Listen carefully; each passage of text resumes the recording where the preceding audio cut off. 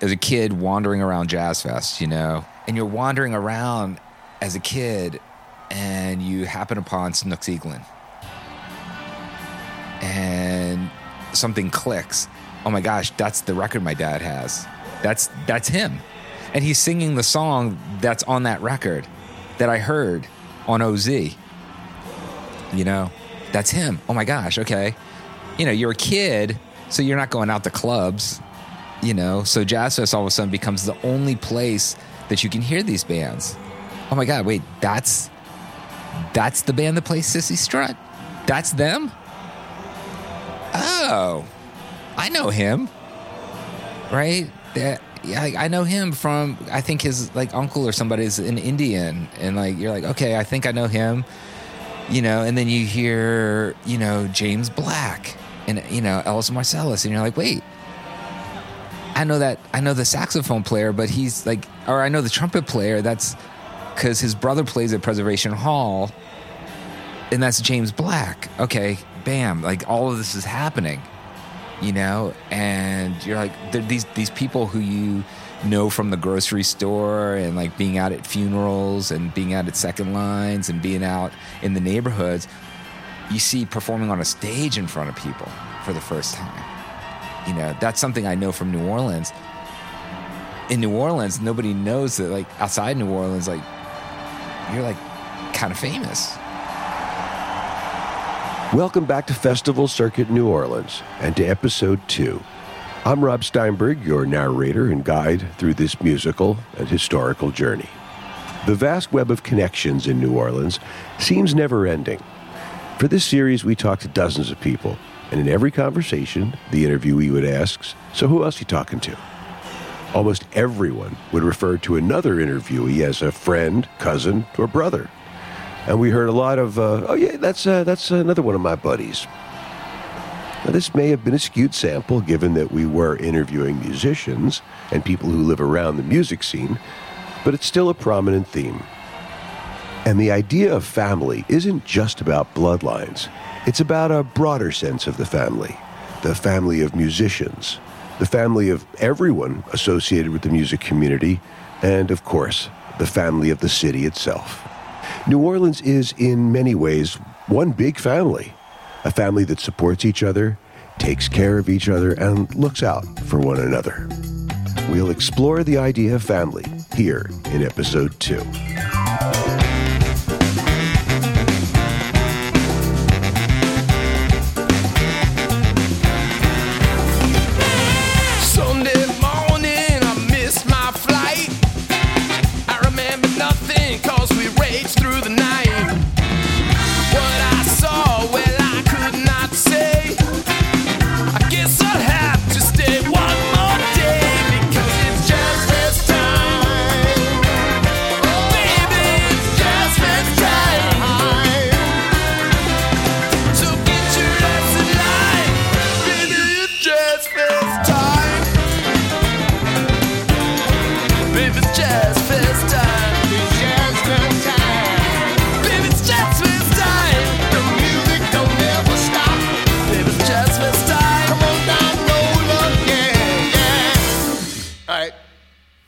There are several dimensions to the idea of family in New Orleans.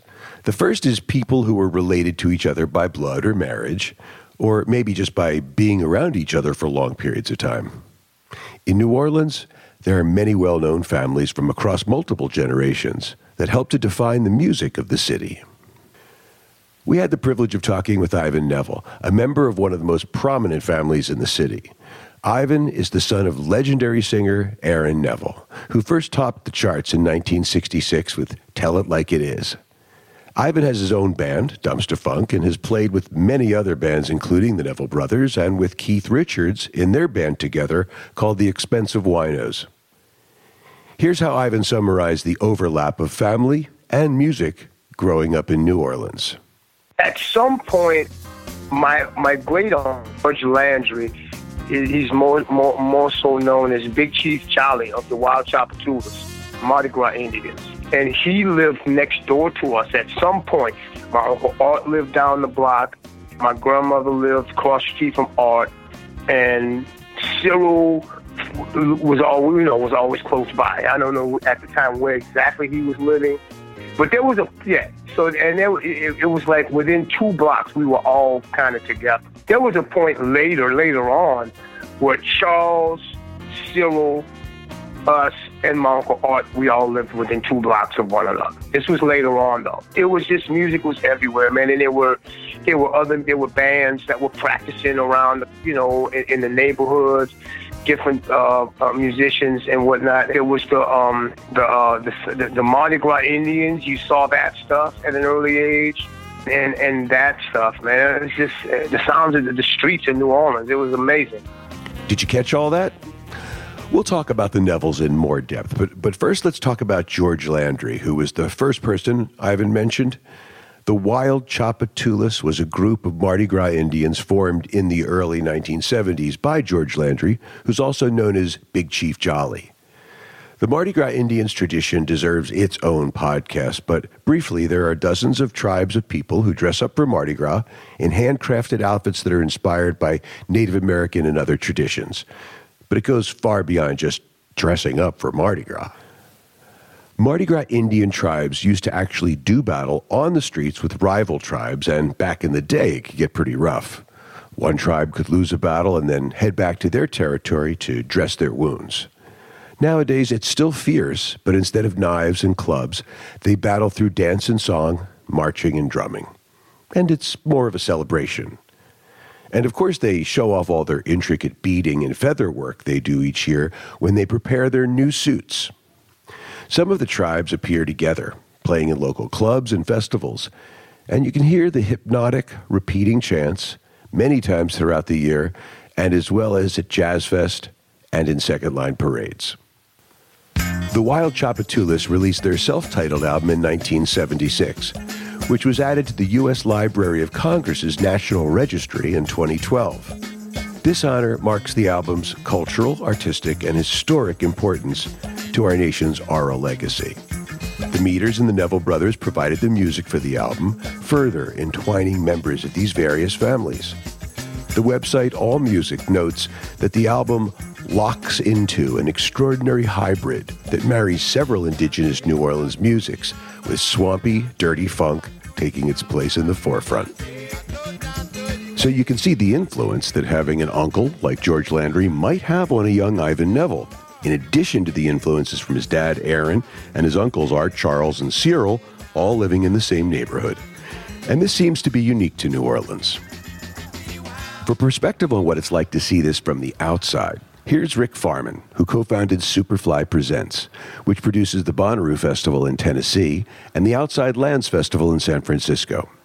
He first came to the city to attend Tulane University and founded Superfly Presents in 1996. Music, food, art, just culture in general is not a separate part of the daily life. It is daily life. And I think that that's, unique. Most people view art and music and culture like that as sort of like a thing that you do for entertainment, a thing you go to. And in New Orleans, it really happens first in the home. When I was living in New Orleans and playing as a hack musician, I would always encounter, neighbors and friends who were these incredible players. And when you ask them, hey, how did you become such a great saxophone player or drummer or whatever it was inevitably, my grandfather played, and then my dad played, and my mom, does this in the church band, and, I've been playing since I was, 2 or 3 years old, and that's just what we did. And that is very different from, I think, most of America. The music scene in New Orleans has developed into what it is today in part because of the interconnected web of families. Of course, every family is different, But if you spend enough time with another family, you might bring your differences, interpretations, and even biases to a conversation or in creating music. Conversely, when you meld those things together, you also become a little more alike. And when lots of families share music and community, well, you can start to see the beginnings of this web of talented and connected individuals. Whether it's a wedding, birthday, graduation, funeral, holiday, or festival, there's always another staple that's consistent in these gatherings: food, and so many different kinds. You can hear folks saying things like, "Her red beans are the most tender," or "No one makes a gumbo like my grandmother." Rick mentioned it already, and it comes up time and time again in conversations about New Orleans. But for all of us, if we're lucky, we share lots of meals with our family, and maybe with other families too. In New Orleans, this is particularly poignant, as the city has some of the most unique cuisine in the world, a mix of Cajun, Creole, soul food, and seafood. You can have gumbo, jambalaya, etouffee, oyster po' boys, red beans and rice, and boudin, and that list goes on and on. Now, if you want to see the best of the best food this city has to offer, you have to seek out the Simpsons New Orleans episode from season 29, episode 17, when Homer literally eats his way through New Orleans. Cajun crawfish, lamb tagine, grilled lamb sausage, zucchini bisque, crab meat po' boy, duck po' boy, chicken sausage po' boy, crawfish sausage po' boy, cochon de lait po' boy, turkey jardiniere po' boy, roast beef po' boy, alligator po' boy, catfish almondine, crawfish etouffee, boiled crawfish, Cajun shrimp and duck pasta, fried crab cake, pecan catfish, black and red fish, seafood merleton casserole, fried chicken, fried green tomatoes. Food brings people together and looms really large in the consciousness of New Orleanians. So perhaps it's not surprising that when we talked to Ivan Neville about his earliest musical memories, it was intertwined with food. So there was like a kind of a little picnic thing going, like a cookout. Somebody was grilling some chicken. They were barbecuing chicken and things of that nature. And I remember this one song that was playing, and and it was goddamn Smokey Robinson and Miracle. Lum de lum de la, ding ding, lum de lum de la, ding ding. That was like something that stuck out to me. That thing, and obviously there were many others after that. But that the bar sounds, hearing the sounds coming from the ballroom downstairs. I remember how that chicken tasted. This man that he on the grill, and that was my first time eating, I think, barbecued chicken off of a grill. It tastes so good. But at about, I guess I was maybe 4 years old, and a drumstick barbecue grill that was good. As we get further into the series, we'll talk about the importance of food to the Jazz Fest itself, which is a big part of the experience for tens of thousands of attendees each year. But you can tell from Ivan's memory that for a lot of New Orleanians, food and music go hand in hand. We'll be right back with Festival Circuit right after I grab a po' boy.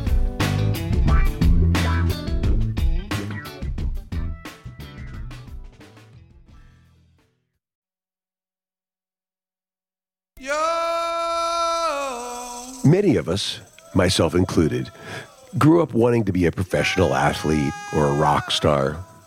Whether it was Dr. J or Jerry Garcia, there was always someone who was fueling my imagination about what I could be.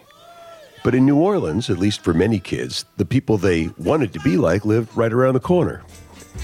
We got some more perspective on growing up in New Orleans as part of a musical family from Glenn David Andrews, who grew up in the Treme neighborhood. For some context, Glenn David and his brother Derek Tabb are both celebrated musicians in the city. Their uncle is Jesse Hill, whose hit Oop Oop A Doo is a Mardi Gras Indian chant and one of the great New Orleans songs. Glenn and Derek's cousins, James Andrews and Troy Trombone Shorty Andrews, who's one of the biggest stars to come out of New Orleans in a generation. Here's what Glenn David said about growing up in the city. Musician in my neighborhood, nobody never wanted to be a football player or a teacher or basketball. We always idolized Harold Dejon, Tuba Fat, Idris Muhammad. Like, I used to live up the street from Idris Muhammad. So for me to sit next, my grandmother ran one of the most historical barrooms, the Mama Ruth's Cozy Corner, 1 block from the Caledonia, which became Trombone Shorty. We're in between 5 funeral homes, 12 churches, and over 13 barrooms, and everything I just relayed to you has music in it. Music is in death. My grandmother's barroom has music from sunup to, I've been watching the Dirty Dozen brass band since they were a brass band. Under one light in my grandmother's barroom that she ran extension cords from her house to put the lights in her bar.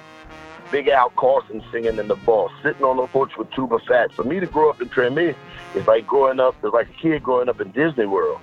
Many of these families that are responsible for the evolution of music in New Orleans lived in the same neighborhood. In episode 1, we talked about the Treme and Congo Square and the relationship of those places to the evolution of music in New Orleans. As with so many parts of the history, the Treme is intertwined with the institution of slavery. Treme's history was detailed in the Times-Picayune's 300 for 300 project, which celebrated the tricentennial of New Orleans in 2018 with the moments and people that connect and inspire us. And here's part of what they wrote. For much of the 18th century, the land just outside New Orleans city limits, that is the land outside the area we call the French Quarter, was occupied by the Moran Plantation and Brickyard, much of which was later acquired by hat maker and real estate developer Claude Treme. Shortly after Treme acquired it, the Spanish government in 1794 dug the Claiborne Canal from the fledgling city to Bayou St. John, splitting the tract and making it more accessible while opening it up for development. According to the data center, Treme had sold off most of his land by 1810, and by 1812, it had been subdivided for development of the neighborhood that today bears his name. Congo Square is an important part of the Treme for many reasons. We mentioned that it was a place to gather, drum, and dance on Sundays, but it was also a place for slaves to sell crafts and goods, sometimes enabling them to purchase their freedom. And the music was there all along, with brass bands and symphonic orchestras, but even now, the memory of how his family ended up in the Treme is never far from Glenn David Andrews' mind. My grandmother was very a part of the civil rights and everything, and also it was very Creole lifestyle. Everything about me is New Orleans is embedded in me from the moment my family was so in front of Jackson Square, bought from John McDonald to John Claude Treme. So for us, we know who we are, where we are, and I also understand the historical significance of why it's important to understand Treme from the age of 4 or 5. I always knew why it was important to carry on and preserve and promote the tradition of the brass band and the music. Well, as they say, you have to know where you're from to know where you're going. And this family connection and family experience is ingrained in history for many people from New Orleans. These families of the city who we've talked about have centuries of pain and suffering, but also a lot of joy and celebration as well. And this is all baked into what makes New Orleans music unique. Of course, lots of musicians come to the city, like tourists seeking out everything New Orleans has to offer. Many people we talked to brought up their first impressions of the city, and we heard a lot about a feeling of authenticity here. And that's something we hope we get from wherever we are, but especially from our family, right? Honest, welcoming, authentic. We're going back to Papa Molly, who we heard from in episode 1. He grew up in Shreveport, Louisiana, which is almost as far away from New Orleans as you can get while still being in the same state. He spent most of his career in New Orleans and talked to us about what he sees as unique about the culture in the city. People say, oh yeah, the Big Easy or whatever, but like a friend of mine always says, it's not that big and it's sure as hell ain't easy. But it is wonderful, and it's like all the things that you have to deal with are worth it because there's so much other great stuff going on here. It's a culture. It's a cultural thing. It's deep culture that you don't have to be fronting. You know, it's like it's authentic. It is authentic whether you discover that or not. It really is. Anders Osborne had a similar experience when he moved to New Orleans more than 30 years ago. Then he became part of the broader New Orleans music family as well. It was very casual. It was in the moment, not very showy. It was energetic, involving. It would straddle tourism, like have a touristy feel, like a entertainment part of it that was pretty strong, with a need to communicate and make connections. Yeah, which is, I think, different from most places I've seen in my travels. There are some areas where people perform the same way or write the same way. But here, it remains to this day, I think, one of maybe just a handful of places in the world where it's not consistently about making a career out of it in the sense of being famous, showing off. You're actually playing because it's necessary to play. It's part of the culture. This sense of an insular, protective, cohesive family is also balanced with a welcoming nature. Here's Irma Thomas again. And you'll find a little bit of everything, you name it, and you can find it culturally here in the city of New Orleans. But the way we handle it is that we're very open when you come to New Orleans and very hospitable. We'll offer you some food and drink and may not even know who you are. You ask for directions, and rather than just give you directions, if we have a moment, we'll literally take you where it is you want to go. So that's a uniqueness of this city that makes us different in that we have all these various, even when as a musician, you'll find that some musicians come from east and west to get our drummers, because our drummers have a very unique, innate way of adding an extra beat to the music that most drummers who are not from this area, who were not raised in this area, can't do it. They just don't feel it because they didn't grow up listening to it and practicing it. And there's that rhythm again. It comes up all the time when you're talking about New Orleans. And this is what helps to define the sound. Here's Anders Osborne again talking about the sound of the music here. And as someone who tours the world constantly, he does have some perspective on it. We have our own musical style. Not a little bit. Like, you'll play some New Orleans music, and that's only happening here. That's not LA, Minnesota music, Minneapolis music. And they'll say Prince. No, that's, I know what you're trying to say, but that's not the same. Even New York City, you can't pinpoint. You'll say, we have all music. Yes, because you have all people. It's one of the greatest cities in the world.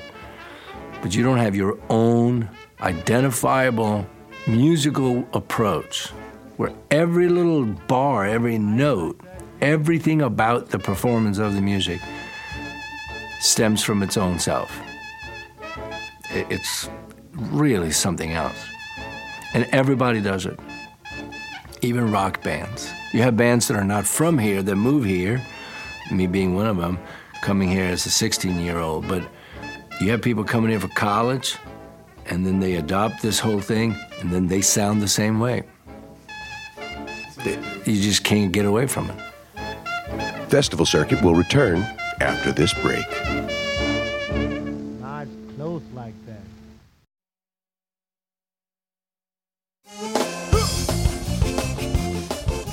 I started my musical journey right here as well, as a young freshman at Tulane University in 1977.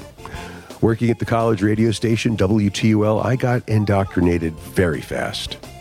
New Orleans clearly has a unique musical identity and sound, and we can see how the musical families, nuclear and more broadly, have also helped to define that identity and the sound over the generations. It's a city and a musical scene that attract people from all over the world, from far away, like Anders Osborne from Sweden, or from the same state, like Papa Molly from Shreveport. In episode 1, we heard from our interviewees that people started to come down to New Orleans to discover music in the 1950s. And starting around that time, the city saw an enormous influx of artists from all around the world to listen, to play, and to record. Live music is really what defines New Orleans, But there have also been many influential recording studios that have brought several huge artists to the area.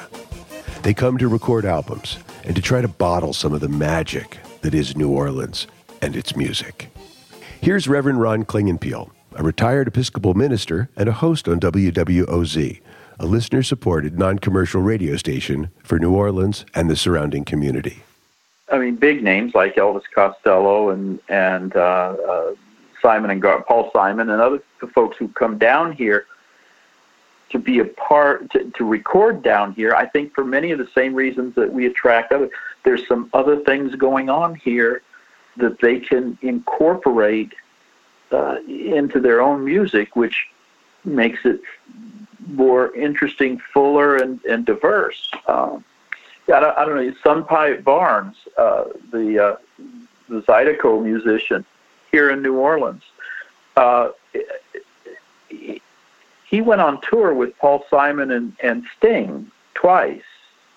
So they, those people were incorporating somebody who was, deeply ensconced in the music of South Louisiana in what they were doing. And I think that's a tribute to what we have down here, is that, some big name artists have come down here to get the local musicians to record with them or go on tour with them because they appreciate the vast diversity of what we have to offer. The legendary recordings created in the city go back to the 1940s. The most storied recording studio based in the city is J&M Recording Studios, operated by Cosimo Matassa from 1945 to 1956. After dropping out of Tulane University in 1944, Cosimo opened the studio with his father's business partner, Joe Mancuso. The studio has been credited by some as the birthplace of rock and roll because of the hits recorded there, including Good Rocking Tonight by Roy Brown in 1947, The Fat Man by Fats Domino in 1949, and Tutti Frutti by Little Richard in 1955. In addition, many classic New Orleans songs were recorded here as well, such as Tipitina by Professor Longhair in 1953 and See You Later Alligator by Bobby Charles in 1955. A more recent but equally magnetic studio that brought folks to New Orleans to record was Kingsway, which was in a 12,000 square foot private residence built in 1848 in the French Quarter. It was opened by Daniel Lanois in 1991. Lanois has worked as a producer on U2's albums The Joshua Tree, Achtung Baby, and All That You Can't Leave Behind. He also worked in New Orleans with Bob Dylan on Oh Mercy in 1989. Once the studio opened, many huge albums were recorded there, including R.E.M.'s Automatic for the People in 1992, Monster in 1994, Blind Melon's Soup in 1995, Emmylou Harris's Wrecking Ball, also in 1995, and Sheryl Crow's self-titled album in 1996. Also recording here were Peter Gabriel, Robbie Robertson, and Iggy Pop. The welcoming attitude extends to people who come down to play at Jazz Fest, sit in with local artists, and record albums. And like families do, the extended New Orleans musical family came together after a crisis. Katrina, as most of you know, has become a monster of a hurricane, a Category 5 storm with winds of 160, 165 miles an hour. A storm expected to make landfall around sunrise in New Orleans, a storm on track to be the biggest hurricane ever to hit the United States. I've come to appreciate differently and through different eyes the world that I grew up in. Particularly after Hurricane Katrina, there was this moment, it was like 2 to 6 months after the storm when you felt this incredible surge of attention and appreciation from the world of music. These musicians were speaking on behalf of the city that you grew up in and expressing all of the love and appreciation they had for New Orleans. You know, when you hear musicians who you respect, when you hear people like Dave Matthews, when you hear Trey Anastasio, Tom Waits, Pete Seeger, the Blind Boys of Alabama, Mavis Staples, you start hearing Mos Def, I mean, Lenny Kravitz, all these people who you either grew up with and admire or, came to appreciate later in life. They're saying how much New Orleans means to them, you know, and they're speaking from their hearts, you know, they're speaking from a place deep in their soul where, wow, I would not be the musician I am today without this thing.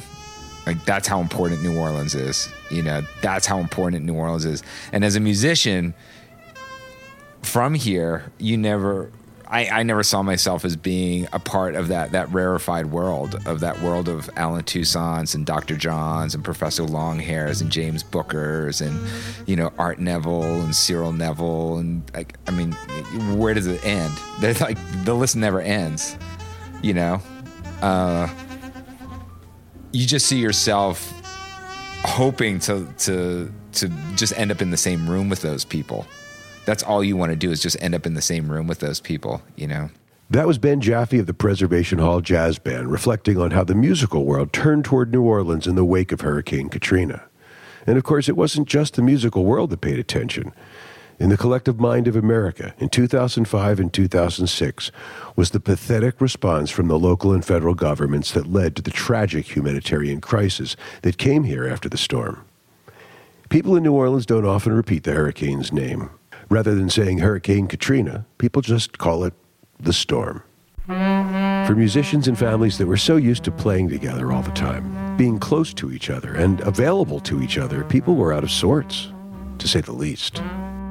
Many interviewees told us about being displaced during Katrina, the storm, and how that affected the music scene in the city. George Porter told us about what he observed with musicians he knew in the aftermath of the disaster. I mean, people got displaced all over the United States. What I say is Texas doing better for those New Orleans musicians that was here that lives there now. To them, some degree, they got better jobs, not necessarily as musicians, but, you know, as with the other job that they had before while they were in New Orleans and playing music too. You know, the ones that got moved from New Orleans to states that got snow on the ground, you know. So the musical landscape and the musical family of the city were permanently changed. But there was the attention that Ben Jaffe alluded to earlier. Ivan Neville told us about his experience in those months and what he saw as the ultimate effect of the hurricane. It was this little bit of good that came out of that tragedy, and it was a new light that was shining on New Orleans at that point. Because I guess people came to the realization and said, like, oh wow, New Orleans could have been gone. And so the New Orleans musicians who were exiled, who were like living elsewhere, we couldn't go back home for quite a while, and we were out playing, and people were really embracing New Orleans music like never before. In the months after the hurricane, the music scene was not cohesive. As always in New Orleans, there was music, but musicians came and went, and some came long distances just for a gig. Here's Geraldine Wyckoff, who's written about New Orleans music for decades. She told us about what she observed in the months following the storm. Man, you know, like the Hot 8 brass band, they were driving in from Houston to do gigs, you know, and like the first, second line, people were just so excited to see each other. I mean, people were crying, hugging, you know, and that kind of a thing. You know, so there was a more mix it up, you know. You had to, you know, get who you could too, you know. So, and they played like at Snug. Like James Rivers, I believe, played like in the front room where the restaurant is, you know, and places that didn't have music. Slowly but surely, people, friends, and families were reunited. But the utter destruction and heartache lasted for months, years even. And the city, along with the music scene, certainly changed as a result. Here's Irma Thomas again, telling us about the changes she's seen since the storm. There are a lot of newer, younger people who are moving into the city after Katrina because properties were available. Some people who moved out after Katrina and didn't return, these properties became available. So a lot of the young people who wanted to come to the city came and are still coming. And there are a lot of young people who came before Katrina who wanted to come back and live here and learn the music. So we're getting a lot of newer musicians. Some of them I've never heard of before, but they're making their mark here in the city of New Orleans because they're here to learn the music and get the feel of how it's played, but it's going to take them a while. I can see the changes there. But overall, even with the influx of new people living here, I don't think they will truly be able to ever change what New Orleans is and how New Orleans is, because we're just a city that's a giving city. But what's amazing is the way Irma goes back to the giving and the welcoming nature of the city. The family welcomes everyone and welcomes everyone back. And a lot of artists really wanted to give back. There were charities formed, benefits organized, and money and well-needed attention poured into the city. Many people felt like the city might not truly heal. Would we ever see the New Orleans that we know return? 8 months after the storm, in April of 2006, on a dusty and grass-bare field at the Fairgrounds Racetrack, the New Orleans Jazz and Heritage Festival returned, as did so many people who love this place. In the next episode, we'll be diving deep into the Jazz Festival itself, the music, history, rituals, legacy, off-site experience, the future, and more. And we'll talk about many historic performances, both before and after the storm. But one set in particular came up in almost every conversation we had. The musical family from around the world had been paying attention, and many people were wondering how Jazz Fest would come back after the storm. There was a mix of emotions in the air at that Jazz Fest. Sadness, hope, excitement, uncertainty. And there's one person who brought the crowd to its knees. Perhaps an unlikely person. Here's Keith Sparrow, who we've heard from before. He writes for the New Orleans Times-Picayune. Bruce Springsteen and the Seeger Sessions Band, the first Jazz Fest after Katrina, was far and away the most incredible experience. Not just of my Jazz Fest experience, but probably my concert-going life. It was the perfect meeting of music and moment. And Springsteen got what was involved. He got what was at stake.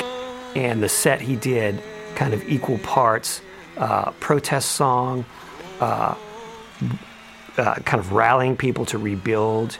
He did the song My City of Ruins, which was originally written about Asbury Park, New Jersey, but was totally apropos to New Orleans at the time, because literally as you were standing there in the fields, you could see roofs around the fairgrounds that still had the blue tarps on the roofs. And the city was still largely depopulated. So it was a minor miracle that the Jazz Fest happened at all that year. But then booking Springsteen for one of his first performances with that particular band and having him kind of rise to the occasion and do this rallying cry, it was incredible. I was standing there with a group of writers. All of us have been to hundreds of shows and we're all somewhat jaded. And every one of us had tears. Everyone. I still get chills remembering that show. So that was one of the moments where it was obvious that Jazz Fest was more than just a music festival. What it represented that year was maybe more intense than some other years, but overall, that festival is a representation of New Orleans more so than maybe any other music festival anywhere else, because most of those other music festivals could really be anywhere. Even Austin City Limits, it has Austin in the name. Technically, you pick that thing up and move it somewhere else. New Orleans Jazz and Heritage Festival is New Orleans, and it has to be here because so much of it is tied to the local music and culture. I was there that day, in the crowd, huddled with friends who'd been coming to the Jazz Fest for nearly 30 years. It was hot and humid, dusty, and Bruce's voice sounded as young and powerful as it did in the 1970s. He was moved. and he moved us. All of us were cheering as sweat mixed with tears rolled down our cheeks. I still get choked up when I recall that time in the city's history, and especially that concert. After that show, New Orleans would come back. We all knew it would. We all knew it that day. And it will remain in my heart for the rest of my life.